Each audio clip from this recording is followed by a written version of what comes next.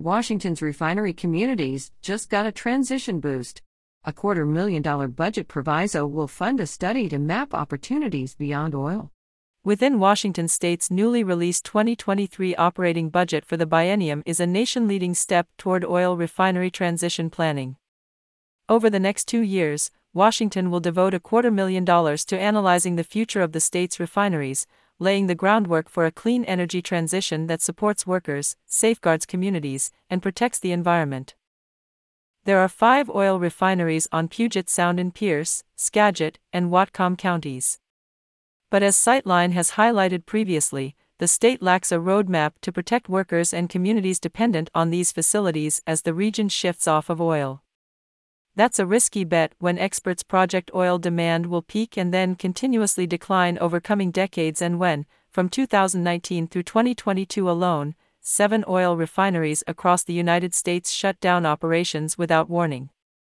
These abrupt closures resulted in more than 3,400 layoffs, millions in lost local tax revenue, polluted land without a cleanup plan, and minimal community say over future redevelopment of the sites. Washington is now embarking on a different, forward-looking path. The new $250,000 budget proviso tasks the Washington State Department of Commerce with assessing the future of the state's refineries. Though an initial budget request of $750,000 submitted to the Senate would have allowed for a fuller analysis, this more modest investment is an important first step. The Department of Commerce will contract with a consulting or research firm to implement the project. Thanks to this investment, Washington and its refinery communities will gain important information they've been lacking to prompt future planning and to guide a thoughtful, inclusive process, including 1. A transparent picture of both the feasibility and desirability of refinery conversion to alternative fuels. Oil refineries globally are touting conversion to alternative fuels like renewable diesel as the way of the future. Renewable diesel is chemically identical to petroleum diesel but produced from vegetable oil, primarily soybean and corn oil, or animal fats instead of from crude oil. Washington's BP refinery already produces renewable diesel, and it is a much-discussed option for the other facilities in the state.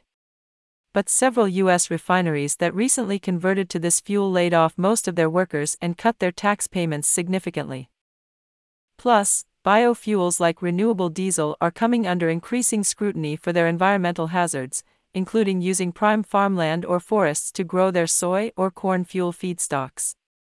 Rather than relying solely on industry assurances, Washington will now gain a clear-eyed assessment of this oil industry proposal and its likely impacts on employment, local taxes, and the environment. 2. An understanding of options for workers and communities currently dependent on refineries. More than 4,400 people, 2,000 employees and approximately 2,400 contractors work in the Washington refineries, many unionized and earning well above area median income. In addition, the local governments that house the refineries currently collect from them more than $24 million in property taxes that pay for critical local community services like schools, fire departments, and libraries. To the first point, this proviso will fund the inaugural proactive assessment in Washington of refinery workers' skill sets against alternative local industries, looking for transferability. To the second, it will forecast how local tax revenues may fall with reduced refinery output. With this information, Washington leaders will have a clearer view of needed investments to support refinery workers through the energy transition. See some ideas from a recent report on layoffs at a former Marathon refinery in California. And state and local leaders can use this information to start shoring up support for essential social services currently dependent on increasingly unpredictable fossil fuel markets. 3. An assessment of and proactive vision for what refinery sites could become and the cleanup needed to get there. Washington and the communities that live near the refineries deserve to understand what the land that the facilities sit on today could become. Will the land need to stay industrial? Could it be repurposed for other uses, like BP's former refinery in Casper, Wyoming, which is now a multi-use site with a business park, golf course, and kayak park that, together, employ more than 200 people? What would it take in dollars, labor, and time to clean up what is no doubt heavily contaminated soil and other messes? Who would pay, and how could taxpayers be protected? The proviso-funded study will address these points so that local communities can better advocate for the future they want to see for these long-polluted sites. This work will require the Department of Commerce to embark on a robust public engagement process with groups including labor, frontline communities, and environmental organizations, as well as to consult area tribes to understand potential impacts to tribal rights and resources. The project's success will depend on the Department of Commerce selecting a consulting partner who can both conduct rigorous energy system modeling and lead in-depth, trusted community engagement.